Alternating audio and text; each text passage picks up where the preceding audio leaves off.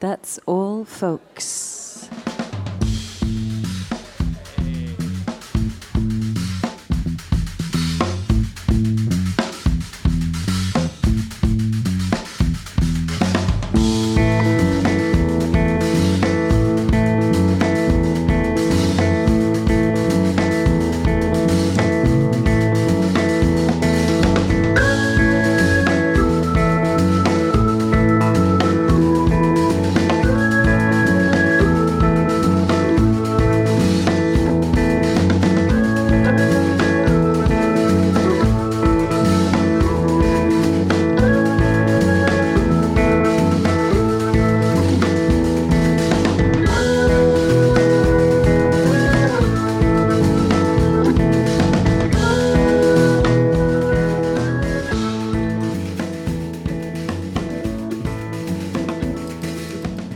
That's all, folks. Buonasera a tutti da Valerio Mirabella, buonasera a chi ci ascolta dal nostro sito theroost.it o dall'altro nostro sito volume.it.fi.it, l'unico programma in diretta streaming contemporaneamente su doppia piattaforma. Ci potete ascoltare worldwide da tutti i dispositivi a vostra disposizione, dai computer, dai telefoni. Solo ancora non siamo arrivati nelle macchine, ma ci arriveremo nelle automobili, ve lo prometteremo. Ci sarà anche un giorno in cui le web radio ve le potete ascoltare dai telefonini che saranno ovviamente connessi agli altoparlanti e alle automobili. Vi saluto dal cuore della Movida Fiorentina, come amiamo dire qui quando veniamo al Volume di Firenze, da Santo Spirito.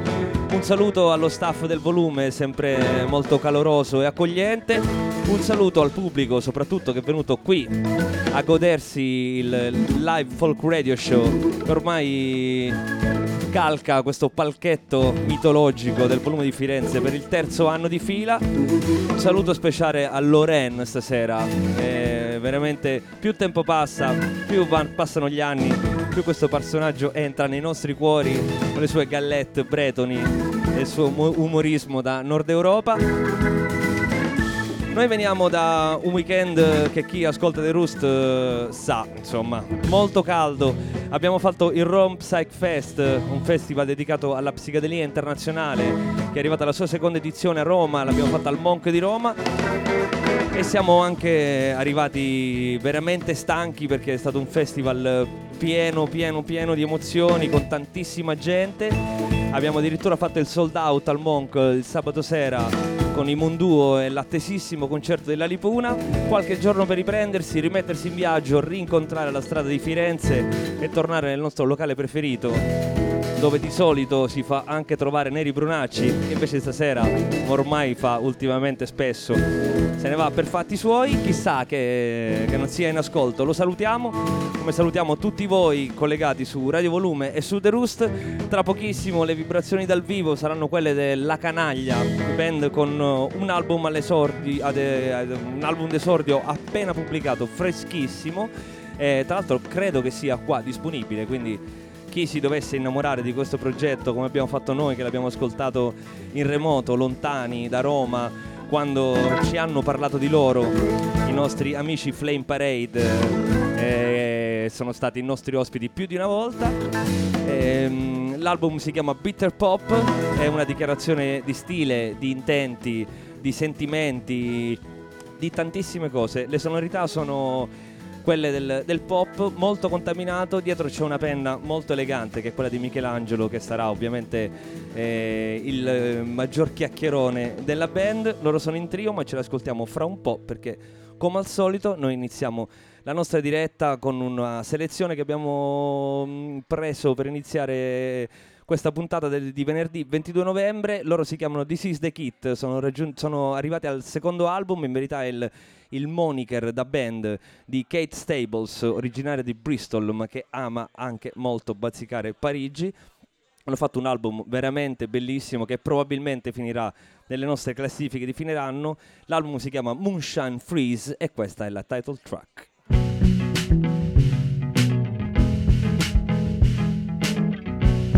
As the change sets in, we are separate. As the game begins, we are separate.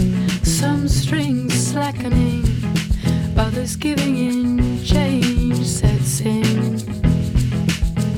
Cycle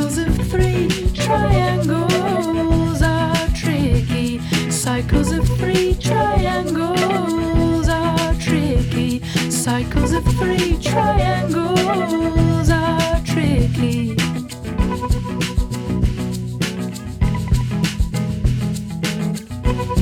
As the change sets in, we are one again.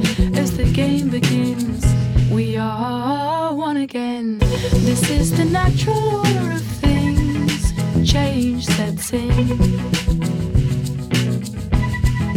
Moonshine, moonshine, moonshine. Freeze, moonshine, moonshine, moonshine. Freeze, moonshine, moonshine, moonshine. Freeze, moonshine, moonshine, moonshine. Freeze.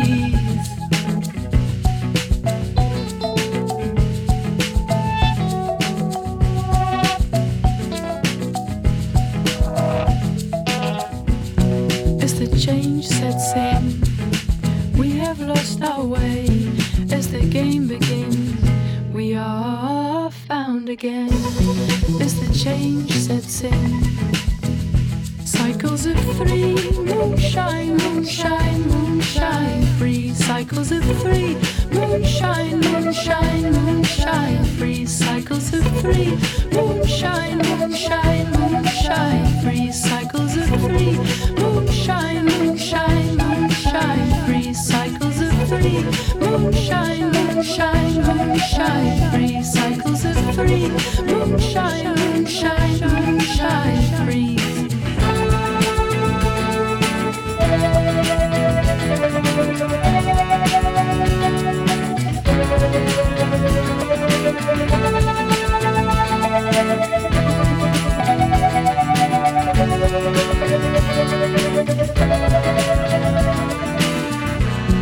As the change sets in, we are one again.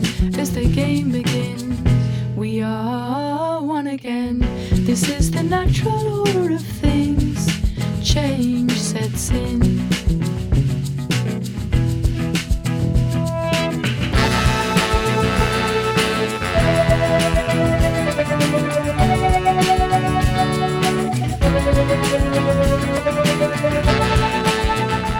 Moonshine Freeze, la title track dell'ultimo disco di This Is The Kit, disco che ci è piaciuto veramente tantissimo e che probabilmente suoneremo anche venerdì 15 dicembre, lo ricordo per gli ascoltatori di Edsel Falls, come ogni anno, ormai sono diventati 3 gli anni che facciamo una puntata speciale a dicembre al Monk di Roma. Noi facciamo una delle nostre amatissime maratone radiofoniche dove stiamo in diretta per circa 4-5 ore.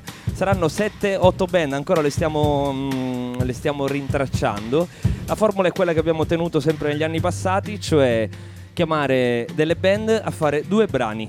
Questi 2 brani devono essere delle cover dei loro pezzi preferiti dell'anno corrente. Quindi faremo il best of del 2017 secondo gli artisti, ma non solo chiacchierato, proprio ce li verranno a suonare. Poi se gli artisti invitati hanno anche pubblicato un album nel 2017, in quel caso sono autorizzati a dedicare una delle 2 canzoni all'autoreferenzialità. Sappiate che sono stati artisti che addirittura, pur avendo l'album uscito nell'anno corrente quando li abbiamo invitati, hanno comunque preferito fare delle cover. È un momento bello perché ci sono anche tanti giornalisti, sono venuti a trovare artisti e giornalisti di Repubblica, giornalisti di Rai, è venuta Silvia Boschero che ci aspettiamo che venga pure quest'anno, che è un'amica che non si è mai negata a questo appuntamento, e sono venuti un anno pure i nostri amici Flame Parade, che non mi ricordo che brani hanno fatto, ma hanno fatto sicuramente un figurone in quel di Roma al Monk. Appuntamento venerdì 15 dicembre per fare il punto sulla produzione discografica dell'anno. E a proposito di produzione discografica dell'anno, proprio sullo scadere del 2017 arriva l'esordio di una band fiorentina che si conosce da un po', ci sono compagni del liceo, ci sono dei collettivi di artisti dietro, ci sono delle idee che covano nella testa di un cantautore per tanto tempo. Finalmente si ha l'opportunità di organizzare tutto e poi si sceglie questo titolo emblematico e anche abbastanza misterioso che è Bitter Pop. Loro, ladies and gentlemen, sono la Canaglia. Buonasera, grazie. Grazie per la bellissima presentazione.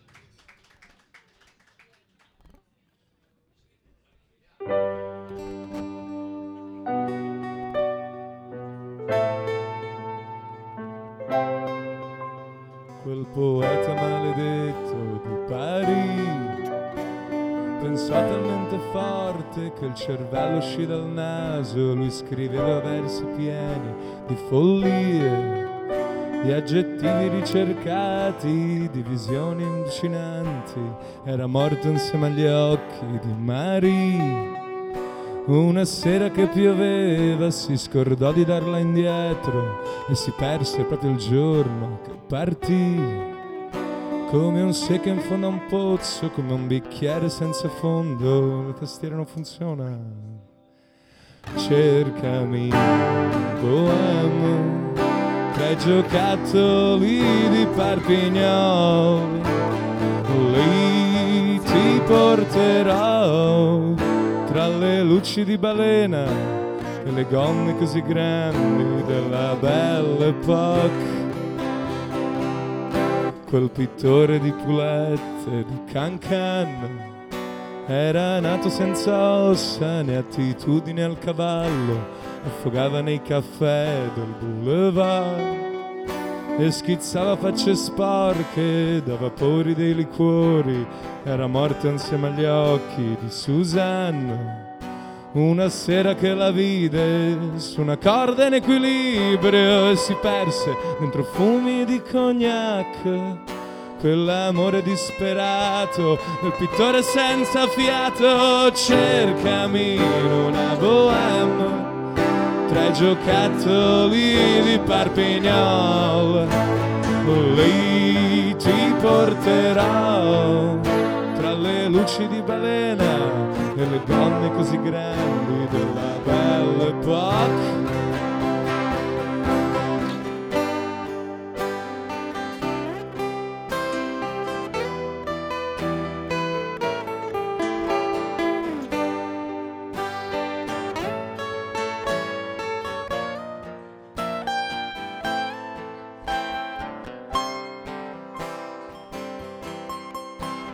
Cercami in una bohème, tra i giocattoli di Parpignol, lì ti porterò, tra le luci così grandi e le gonne così bianche della Belle Époque.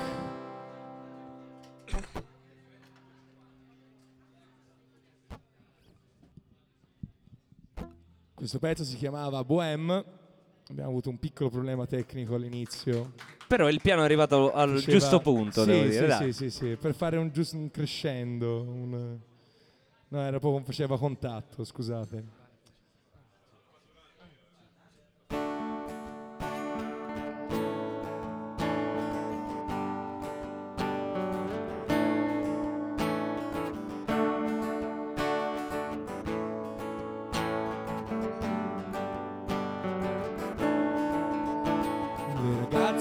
Ritornano a casa la sera di sabato è nera, la veste leggera che ha consumato e sprecato i pensieri dei maschi più veri e sinceri, i loro accorati occhi duri e parole che lanciano erotici spunti per strada e timidi tentativi di farsi desiderare.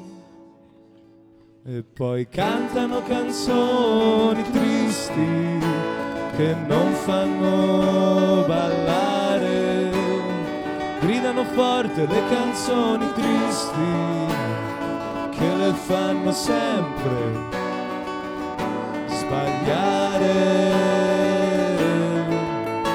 Le ragazze si lasciano guardare e già lo sanno che numero non dire del loro cellulare e tornano a sognare in un sussurro le mani tortuose del loro personale.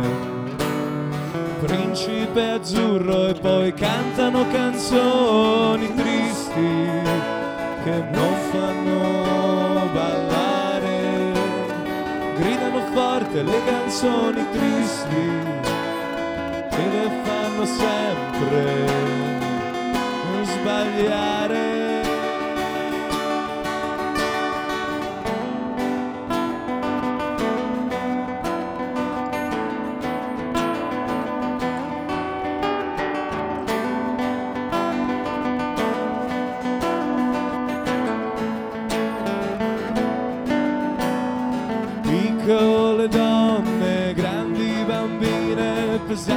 sordine, inafferrabili ironie, con i tacchi in mano non fanno rumore, i piedi scalzi nei letti di diamanti segreti, la semplicità che si scioglie come una veste sul letto, le voglie ritornano bambine e poi cantano canzoni tristi che non fanno ballare, gridano forte le canzoni tristi che fanno sempre sbagliare.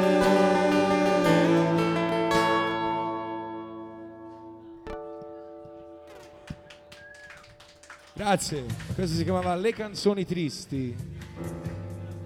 Quanto era triste questa canzone? Poco alla fine. Poco. Tu stai distruggendo tutta la tua Tutto, postazione. sì, Prima il solito, piano, adesso il microfono. Io ho questa abitudine, sì. Sei molto più rock and roll di quanto poi appari. Cioè, se l'imbranataggine è rock and roll, io sono l'uomo più rock and roll del mondo. Ma non lo so, sì, secondo me l'imbranataggine è un po' rock and roll. Forse il rock and roll nasce per nascondere l'imbranataggine, chi lo sa. Potrebbe essere un'idea. Ciao Michelangelo, benvenuto a Dead Soul Folks. Hai visto, noi abbiamo espletato i nostri bisogni calcistici partendo un po' tardi, eravamo preoccupati di questo doppio appuntamento italiano in Europa, e invece comunque il volume non si smentisce mai, c'è sempre un pubblico che ascolta. Sì, no, noi qua siamo a Firenze, quindi gli impegni calcistici purtroppo durante la settimana non esistono. Non esistono, voi state solo il campionato, anche perché quella esatto, sì. Purtroppo sì. Tu tifi la Viola anche, sì? Sì. Sì. Sì.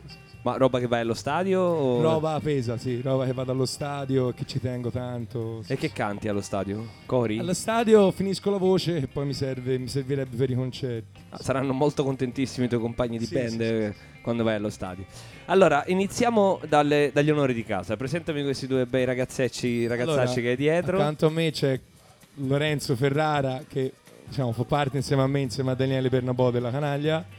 E poi alla mia sinistra c'è Cosimo Malamadre, che anche lui fa parte della Canaglia, però diciamo che è un membro aggiunto / speciale, in quanto ha anche un suo progetto solista. Un membro autonomo anche, diciamo. Sì, esatto. Quindi... Allora, Goriup, dico bene? Sì. O Goriup? Goriup. Da dove viene questo cognome? Come vogliamo. Michelangelo Goriup. Sì, mio bisnonno era austriaco, quindi... Però in realtà la mia famiglia è tutta italiana, tranne questo 16° austriaco, e poi in realtà il cognome pare venga dalla Slovenia, insomma, però come ben sapete prima l'Austria, la Slovenia, l'Ungheria hanno tutti lo stesso impero. La cosa divertente è che spesso si raccontano i fuori onda quando noi andiamo in diretta, diciamo, sapete, con la band siamo stati a chiacchierare di musica, ci hanno detto quali sono i loro artisti preferiti, come hanno registrato l'album, il contatto col produttore, con il booking agent. Dovete sapere che con la Canaglia abbiamo praticamente esclusivamente parlato di storia. Non solo di storia, ma anche di storia proprio di Firenze. Se c'è una cosa che io adoro dei fiorentini è questo, che comunque il fiorentino medio a braccio sa di architettura, di storia dell'arte, di storia in generale, di poesia. Come dopo anni di frequentazione al volume ti posso assicurare che persino alle 2 di notte troverai un ubriacone che ti recita qualcosa così a braccio. Questo mi fa impazzire. Questa vostra passione per la storia, per esempio, tu come mai sapevi tutte quelle cose che mi hai detto lontano dai microfoni? Te le farei quasi ripetere, però è un programma di musica. Soprattutto, ora qui alla mia destra c'è Lorenzo Ferrara, che è un ingegnere che viene da Benevento, quindi tutte queste cose, diciamo. Ma in verità ce n'è ben due del sud nella tua band, perché pure il cioè, batterista. In realtà io sono l'unico fiorentino, perché uno viene da. Uno viene da Benevento e l'altro viene dalle Calabrie. Cosimo è fiorentino, però diciamo che è un membro, abbiamo detto ora, un membro speciale aggiunto, quindi diciamo nel core della Canaglia io sono l'unico fiorentino. E comunque sì, perché parlavamo di storia? Perché purtroppo si è incappato in una band in cui uno è laureato in lettere, cioè io, e il membro speciale / aggiunto è laureato in storia, quindi diciamo che si è un po' capito male. L'umanesimo l'ha fatto da padrone. Sì, diciamo. in realtà non credo che ci sia tutti questi fiorentini medi a giro con altra caratteristica dei fiorentini è parlare male dei fiorentini stessi, anche questo. Cioè, pensavo di essere originale io. No. Invece no. Cioè, essenzialmente diciamo che avete un livello di autostima molto alto, ma siete bravi a dissimularlo. Ecco, mettiamola così. Adesso non voglio fare un discorso antropologico perché... Si può dire che i fiorentini sono un po' stronzi, tanto ma fascia protetta non c'è. No, ma che fascia protetta? Siamo in una web radio, anzi più ne dici più facciamo audience, capirai? Certo, Qui siamo dei pezzi di merda. Bravi, dillo tutte e vanno anche di gran moda i momenti di bianco, cioè i silenzi in radio, sono bellissimi. Se non vogliamo fare uno, un secondo? Era un suggerimento perché sto parlando troppo? No, assolutamente. È un gioco perché la web radio è anarchica e quindi noi di quell'anarchia ne facciamo anche, come dire, materia creativa. Torniamo a parlare di musica, dai, che è la cosa giusta. Partiamo dalla domanda, diciamo che apripista che si fa di solito a una band che si incontra per la prima volta, soprattutto se si sceglie un nome come quello della Canaglia, per parlare di una band e non di un cantautore, perché comunque avete sentito Michelangelo parlava di una band, di un progetto. Sì, è vero che te scrivi cantatoriale, però diciamo ci identifichiamo più in un progetto, ecco. Però la Canaglia saresti tu, essenzialmente.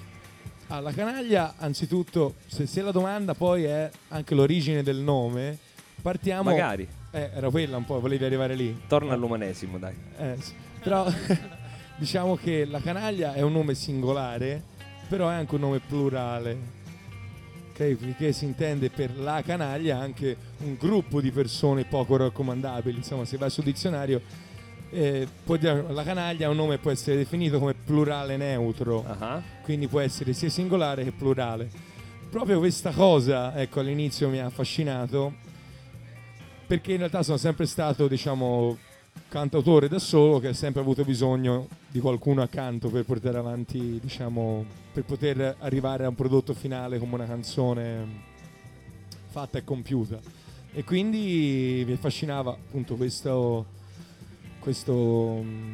polivalenza, ecco, del nome La Canaglia, e poi anche ovviamente tutto l'immaginario un po' qual è old fashion. Ecco, qual è l'immaginario che ti stimola legato alla canaglia? Sinceramente la canaglia è una parola un po' termine, demodè, se poi, esatto, è un termine demodè, è un termine desueto, no? Che non viene più utilizzato.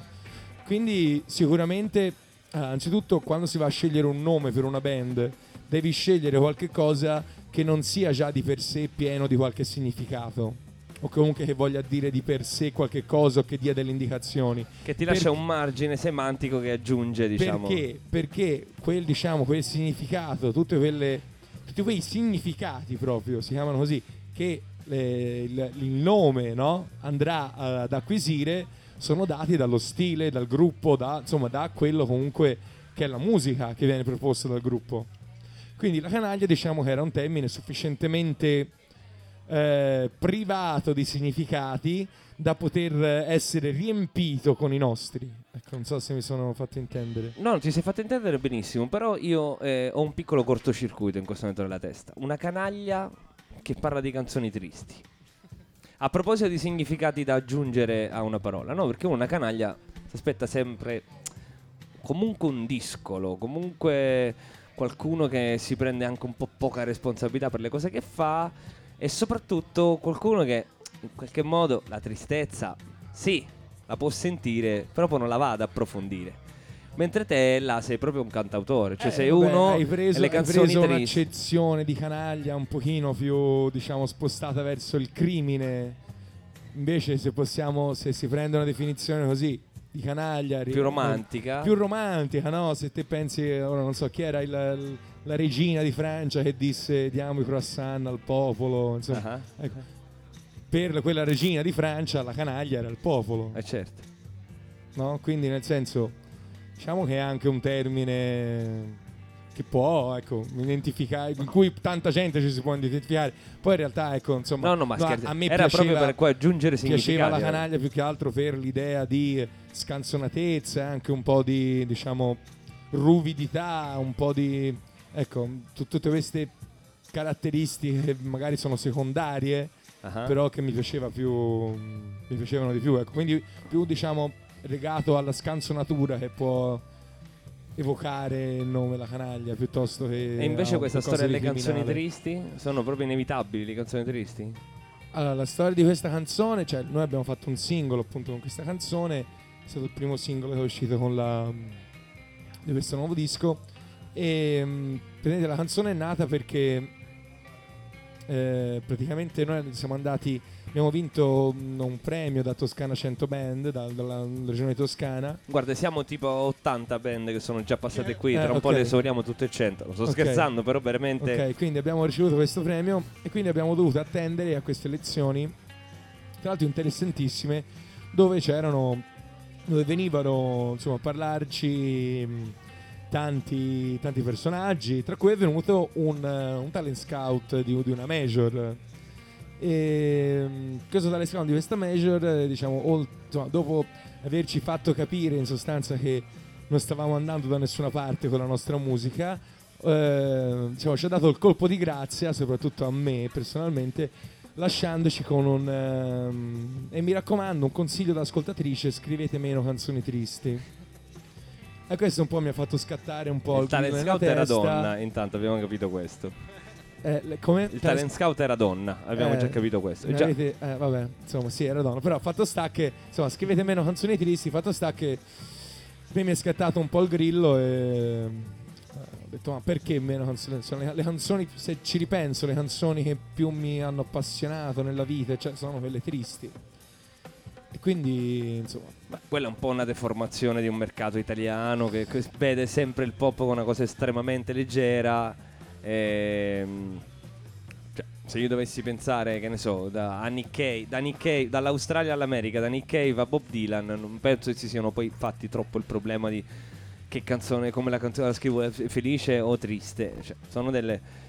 Sì, sono delle tare italiane sicuramente. Però la tua tara è un po' più triste, diciamo, quando poi prendi la penna in mano. No, ma era semplicemente una cosa così dissacratoria rispetto a questa cosa che ci avevano detto, insomma. Ma ci mancherebbe Io credo nelle canzoni tristi, questa era un po' la cosa. Poi in realtà la canzone parla di tutt'altro, ecco, non... Senti, ma quando hai iniziato a scrivere canzoni te? È lunga come storia. In realtà, cioè, alle scuole medie mi ricordo che io ero un grande fan degli Articolo 31, di tutta la scena rap, comunque così emergente ai italiana. tempi, perché sì, ero alle medie, quindi avevo 13 anni, 14 anni e mi ricordo che mi dilettavo a scrivere delle canzoncine rap, quindi in rima e tutto. Poi, diciamo, arrivato al liceo classico, sono andato al liceo classico, sono appassionato di poesia, ho smesso di scrivere canzoni. Finito il liceo classico mi sono reso conto che, insomma, dovevo trovare un modo un pochino più nazional popolare per esprimermi, ecco, perché la poesia era diventata una cosa percorsa da tutti e da nessuno, no? Che anche difficilmente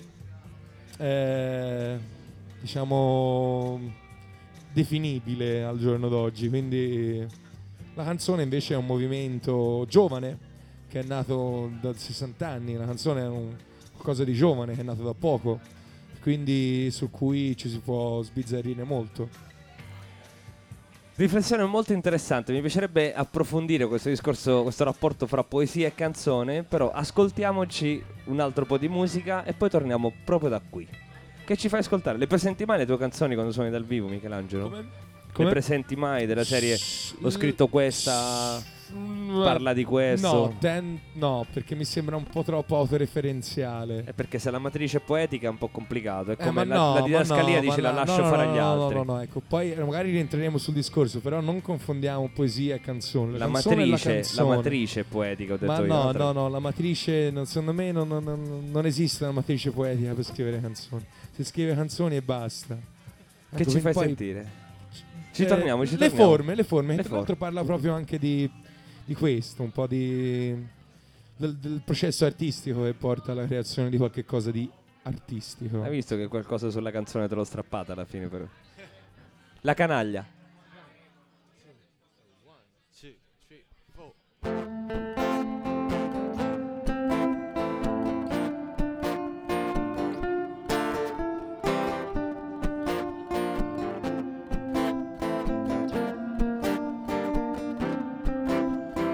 Vedo che ignori i segnali, che sbagli a contare i dadi. Se voli su in alto ti sciogli le ali, ti perdi in ricordi lontani.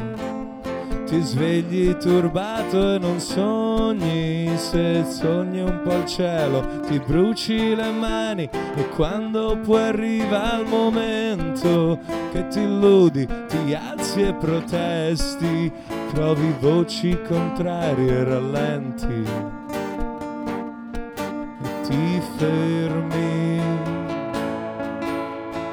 Prova a disturbare le forme di questo pianeta che gira, prova a disturbare le forme di questo pianeta che gira, giocando.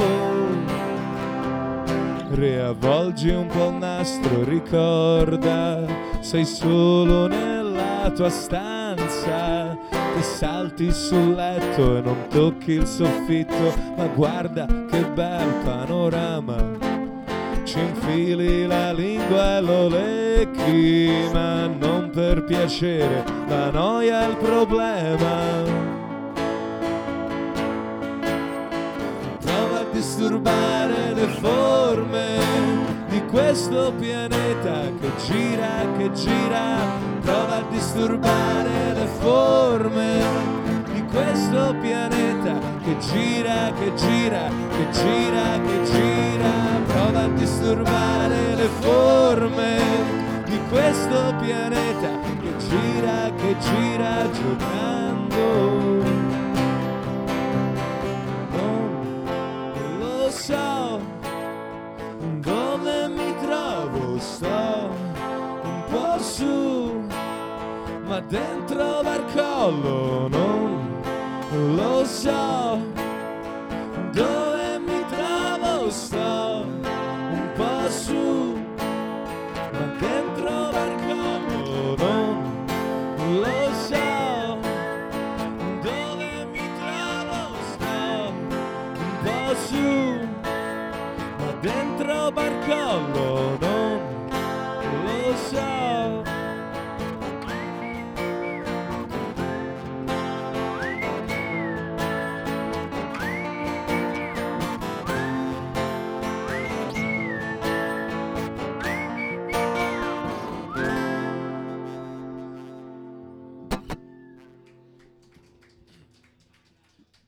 Grazie.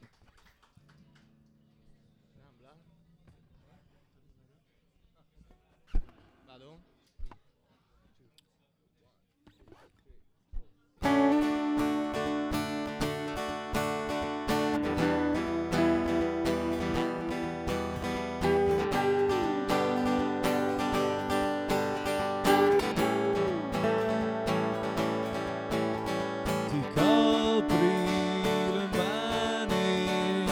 Con il tuo viso sporco con cui hai derubato l'impero giapponese.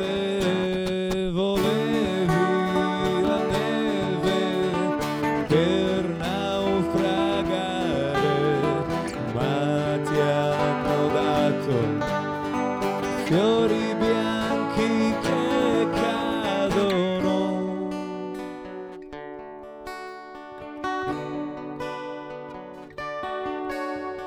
È mimosa che appassisce, non la puoi mangiare. È mimosa che appassisce, non la puoi fumare.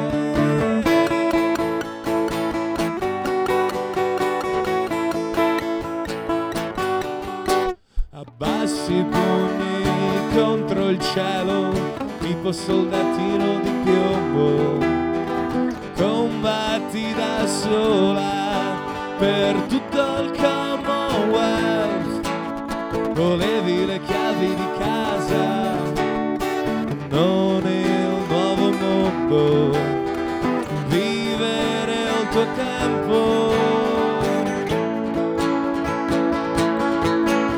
C'è ancora un gruppo di fiocchi che si sono raccolti intorno a una stella che non funziona, intorno di potenti che corrono di spine e ghiaccio senza stile. Non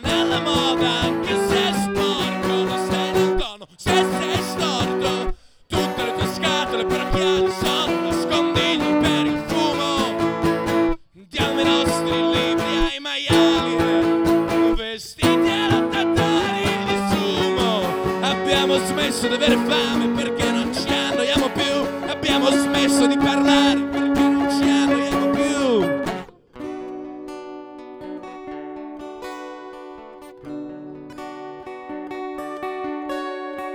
La mimosa che appassisce non la puoi mangiare. È mimosa che appassisce non la puoi fumare.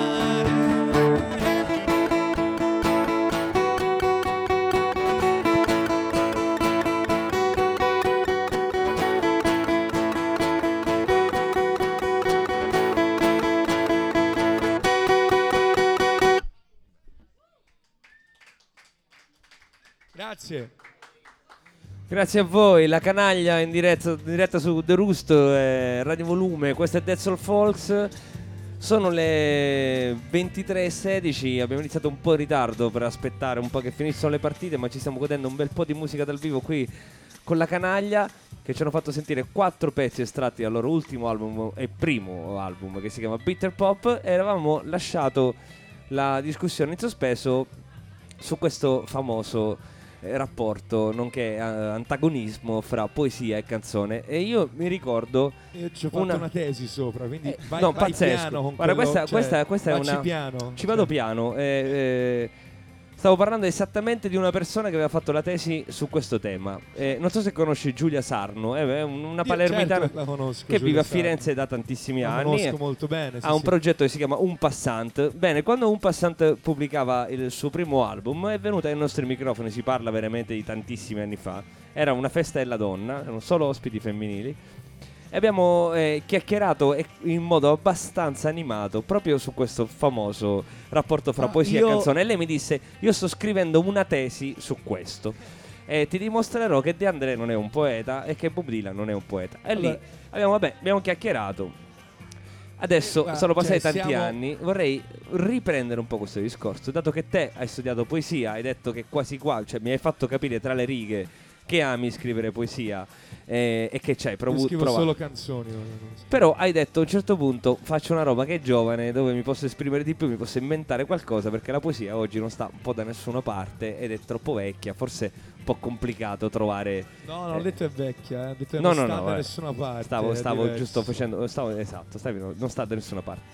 Secondo te qual è la vera differenza? Se dovessi chiedertelo proprio in termini anche abbastanza stringati, potresti spiegarmi la differenza tra... Allora, visto che te comunque hai già parlato con Giulia Sarno, io devo ammettere che comunque Giulia Sarno, io ho letto già le sue cose prima comunque di scrivere la mia tesi e sono assolutamente d'accordo con lei su molti aspetti, anche perché abbiamo studiato entrambi con lo stesso professore a Siena, quindi su molte cose la pensiamo ugualmente. Quindi la domanda era, scusami, qual è la prima differenza? Se ti dovessi chiedere di raccontarmi la differenza. La prima differenza è che la canzone vive solamente nella sua, diciamo, espressione performativa. Ok, performativa o comunque sia incisa su un disco. La poesia vive invece su un foglio di carta. Può essere recitata, si può fare reading, eccetera, però vive lì sulla carta, sul foglio.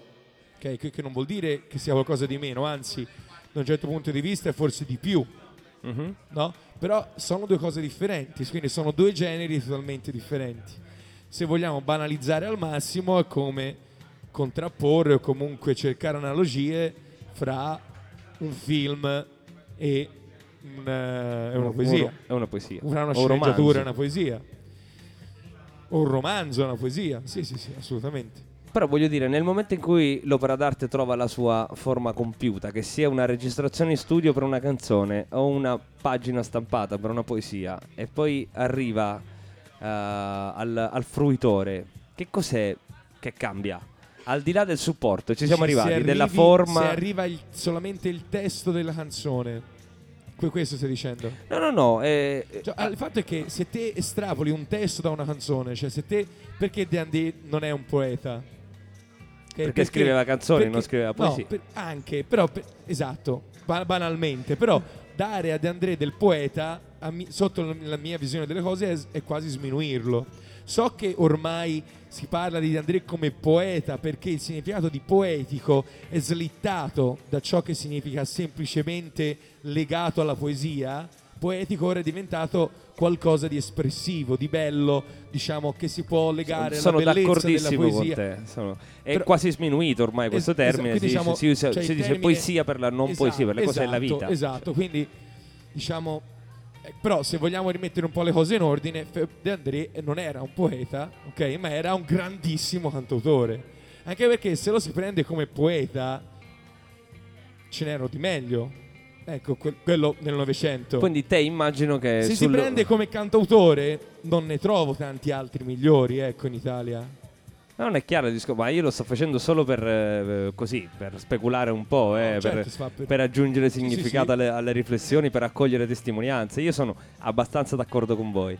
Però devo dire che quando gli hanno dato il Nobel a Dylan non mi è successo niente di così grave, come poi molti sostenitori di questa tesi qui hanno espresso, che si sono come Giulia Sarno, per esempio. come Giulia Sarno, come tantissimi altri, anche con tutte le anche Michelangelo. No, ma sicuro, anche lo io immagino. sul momento sono rimasto un po' scioccato.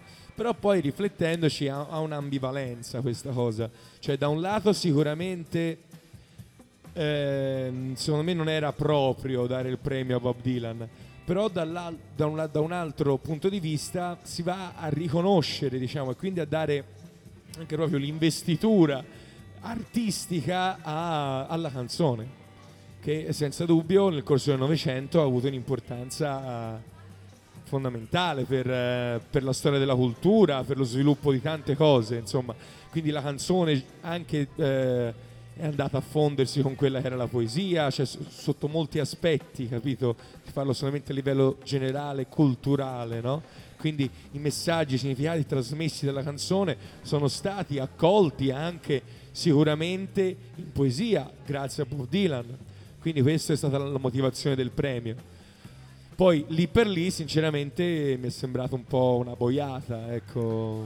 Vabbè, un po' come dare un Oscar per la miglior regia a uno che aveva architettato bene a un grande produttore di musica, ecco, un po' forzato, meno, perché quello che fa una canzone nella testa, nella sensibilità di un ascoltatore somiglia un po' a quello che fa la poesia. Diciamo che È solo questo quello che io aggiungo a tutto questo discorso, perché io sono molto d'accordo, però il modo in cui agisce proprio sulla natura, sulla sensibilità umana, tendono a somigliarsi come due forme artistiche. È solo per questo che spesso si accomunano, non per altro. Siamo d'accordo su questo. Senti, dovremmo istituire un Nobel per la canzone a questo punto.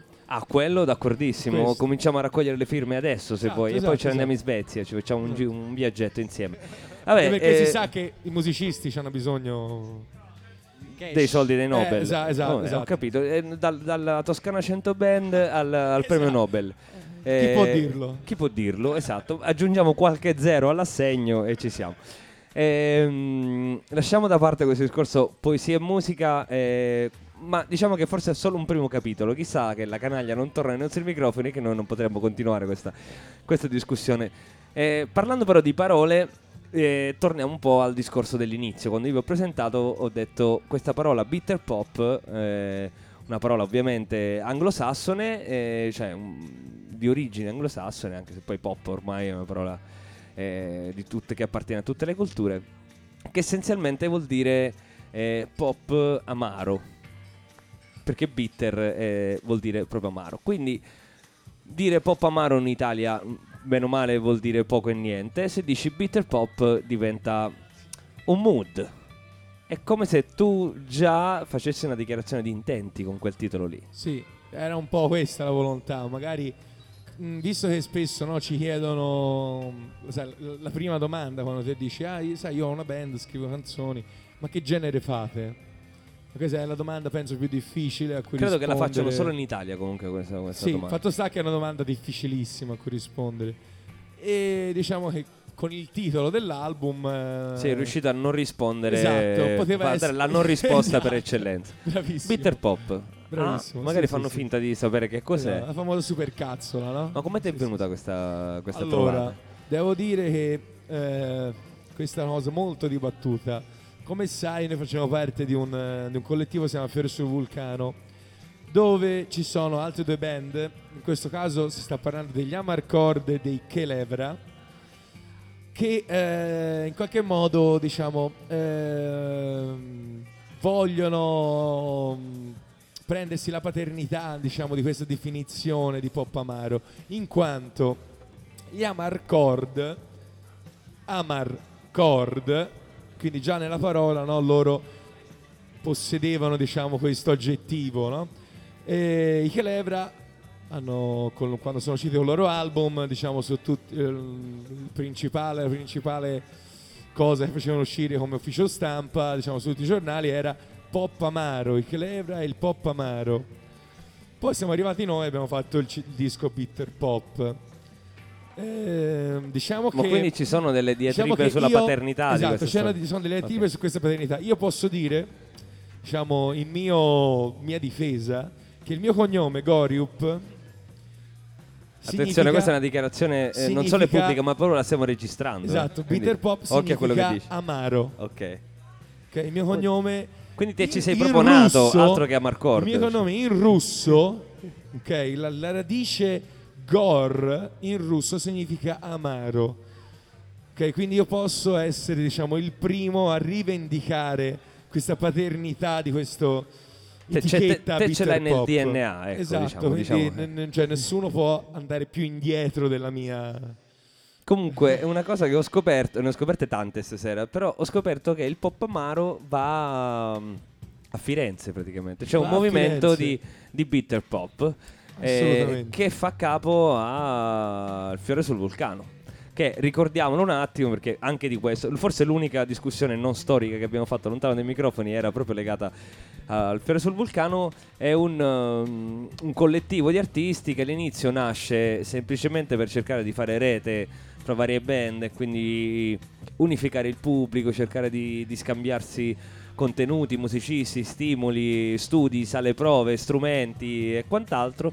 Piano piano è diventato anche un vero e proprio movimento che porta della musica in città, si lega degli artisti che non sono fiorentini e chissà che un sogno, che un giorno non possa diventare una realtà consolidata, con una sede che possa essere virtuale come, non so, un'agenzia di booking, un'etichetta, anche un'etichetta, esatto, oppure un locale. Vi piacerebbe mai? Mi piacerebbe avere per esempio un locale dove fare suonare le band, mi piace. Guarda, sono felice di lasciare un attimo il microfono a Cosimo per è microfonato, Cosimo può okay, parlare, perfetto, può parlare. Cosimo. Sì, come hai detto te, Valerio. Cosimo è il presidente del Fiore sul Vulcano. Ciao presidente, benvenuto a Dead Soul Folks.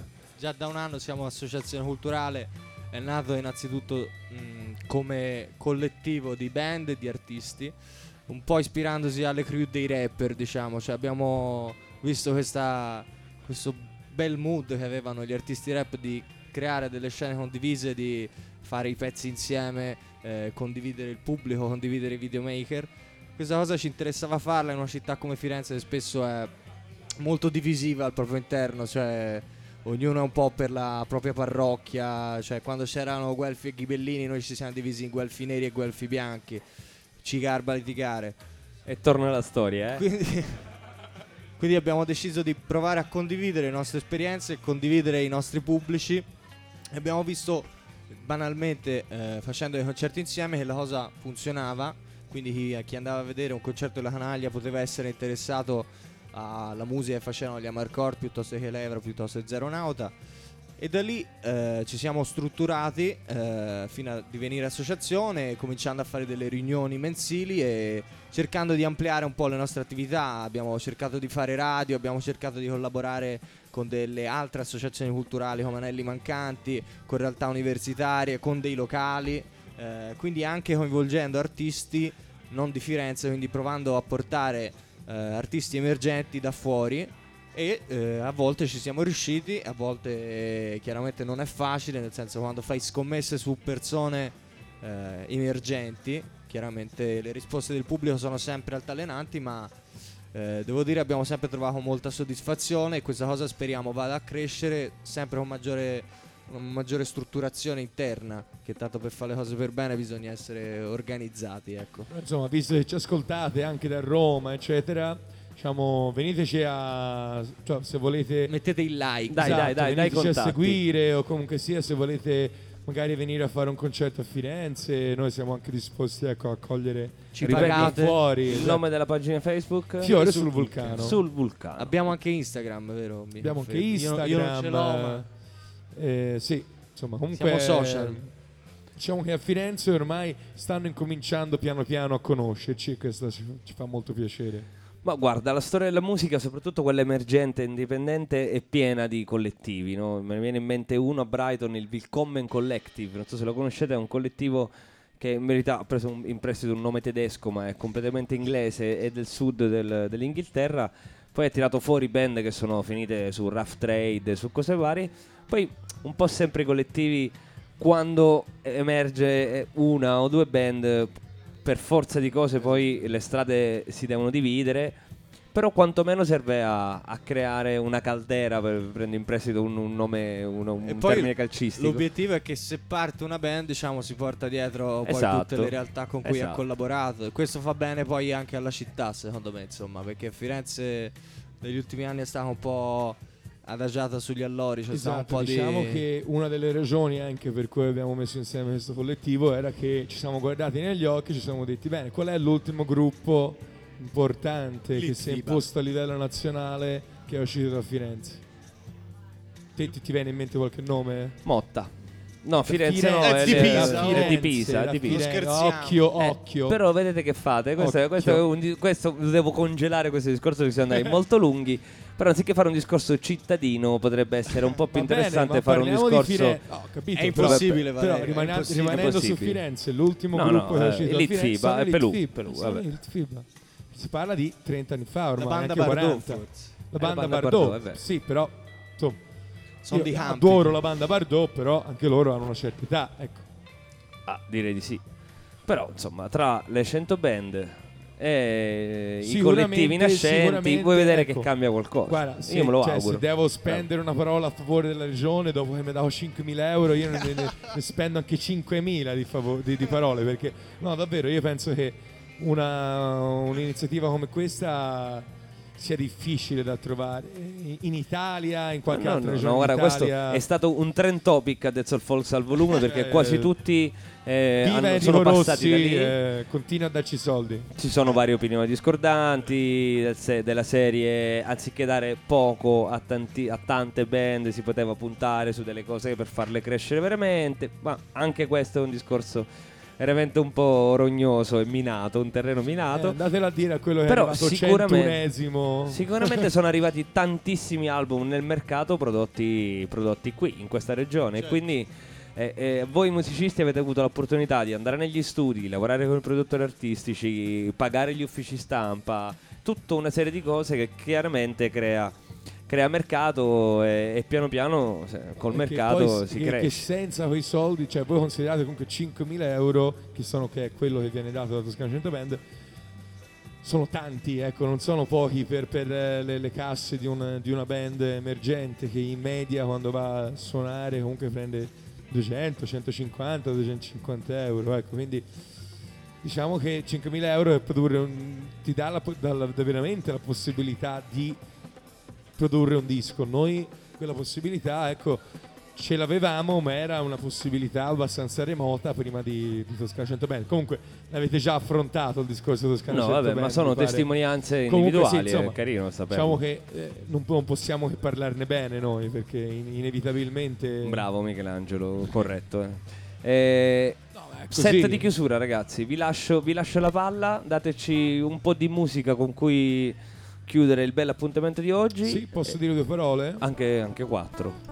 Questo è un pezzo che ho scritto tanti anni fa, che si chiama La Rambla, quindi parla anche inevitabilmente di Barcellona, e non c'entra niente le ultime cose sono successe a Barcellona riguardo all'indipendentismo, non c'entra niente nemmeno gli attentati che sono stati fatti a Barcellona. Però mi piace sempre ricordare, comunque, quando canto questa canzone, mi piace sempre ricordare questo ragazzo che quest'estate è stato ucciso da questi altri due ragazzi, insomma, che lo hanno picchiato a morte. Questo è un ragazzo di Scandicci, si chiama Niccolò Ciatti, e che è stato brutalmente ucciso mentre era in discoteca a ballare. E diciamo, io nella stessa situazione avevo scritto una canzone, quindi diciamo, questa è la canzone che avevo scritto in quella stessa identica situazione. Lui in quella stessa identica situazione, diciamo, c'è rimasto, e purtroppo questa è una cosa grave e ancora nessuno, diciamo, ancora non è stata fatta giustizia, quindi ogni volta che lo suono mi piace ricordare Niccolò. Grazie Michelangelo. La canaglia.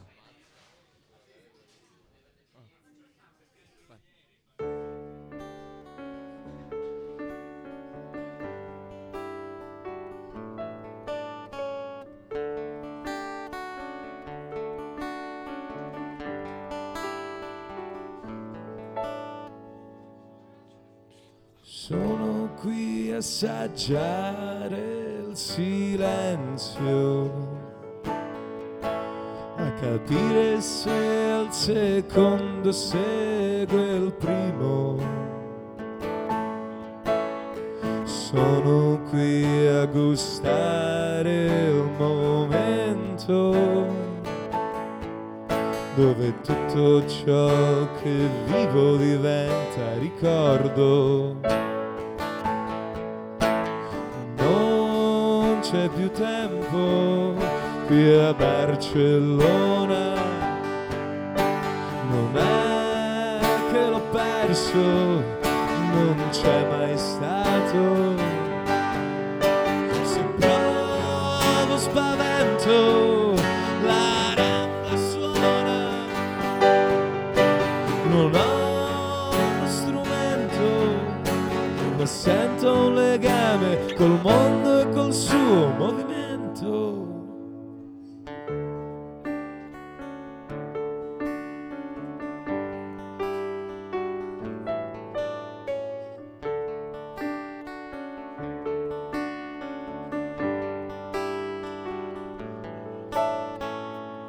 Sento una campana e la spengo, sordi suoi rintocchi dal letto, accendo la strada con un gesto e trovo poi una cosa in ogni senso. Non c'è più tempo qui a Barcellona, non è che l'ho perso, non c'è mai stato. Se provo spavento, la randa suona, non ho uno strumento, ma sento un legame col mondo e col suo movimento.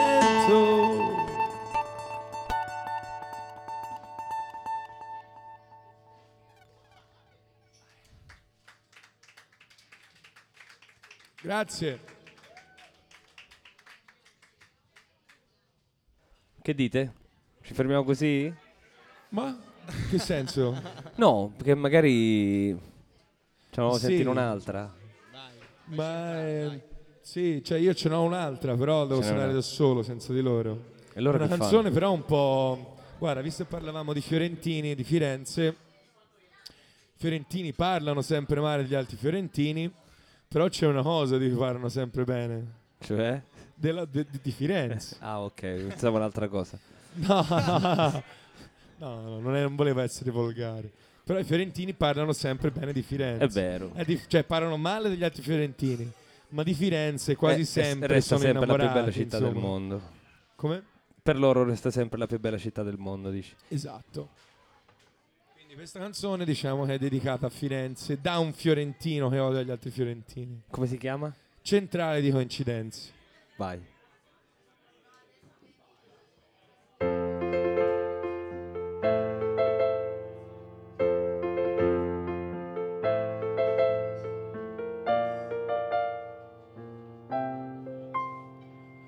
giro tra le tue vene, rilegate dai lavori, come strade preoccupate senza esitazione.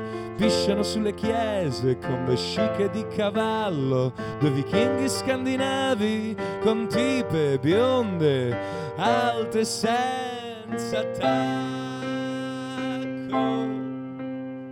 E gatti di ogni specie che presidiano i cortili, come guardie reticenti senza voglia di alzarsi. I portieri degli alberghi sono italo-cubani, le straniere per il centro camminano scalze per il caldo.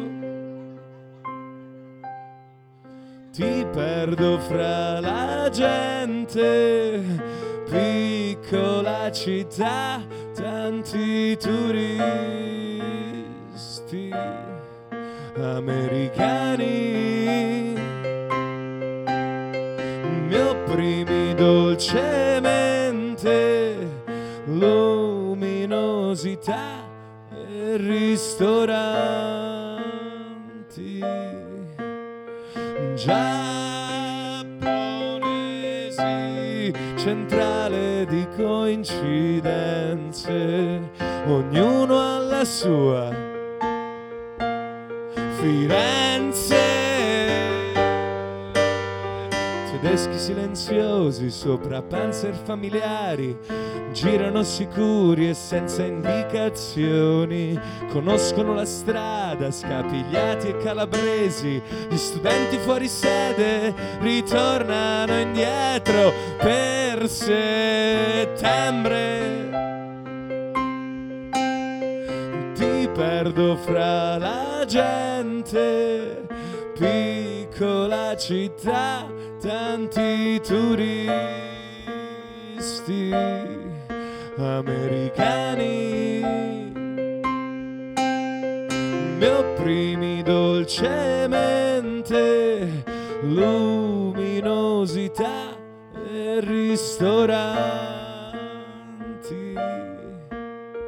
giapponesi, centrale di coincidenze, ognuno ha la sua Firenze. Oramai non mi fa più paura, centrale di coincidenze, ognuno ha la sua Firenze. Oramai non mi fa più paura, centrale di coincidenze, ognuno ha la sua Firenze. Oramai non mi fa più paura.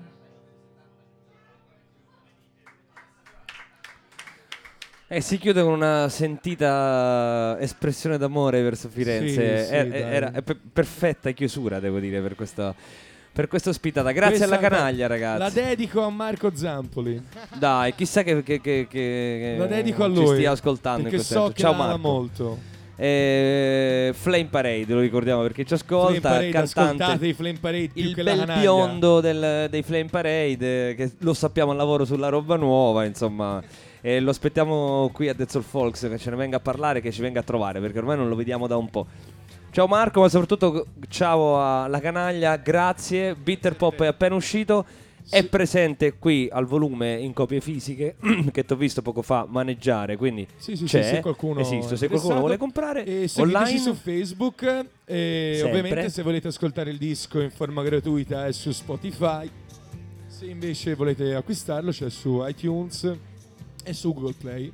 Perfetto. Sono insomma su iTunes e Google Play è al prezzo di ogni canzone, invece qui potrete acquistarlo al modico prezzo di 5 euro. Quindi 5 euro, hai 5 capito? euro, Ma sì. questa è una svendita, ragazzi. Compratevi Bitter Pop e ascoltatelo in macchina quando siete felici, così compensate.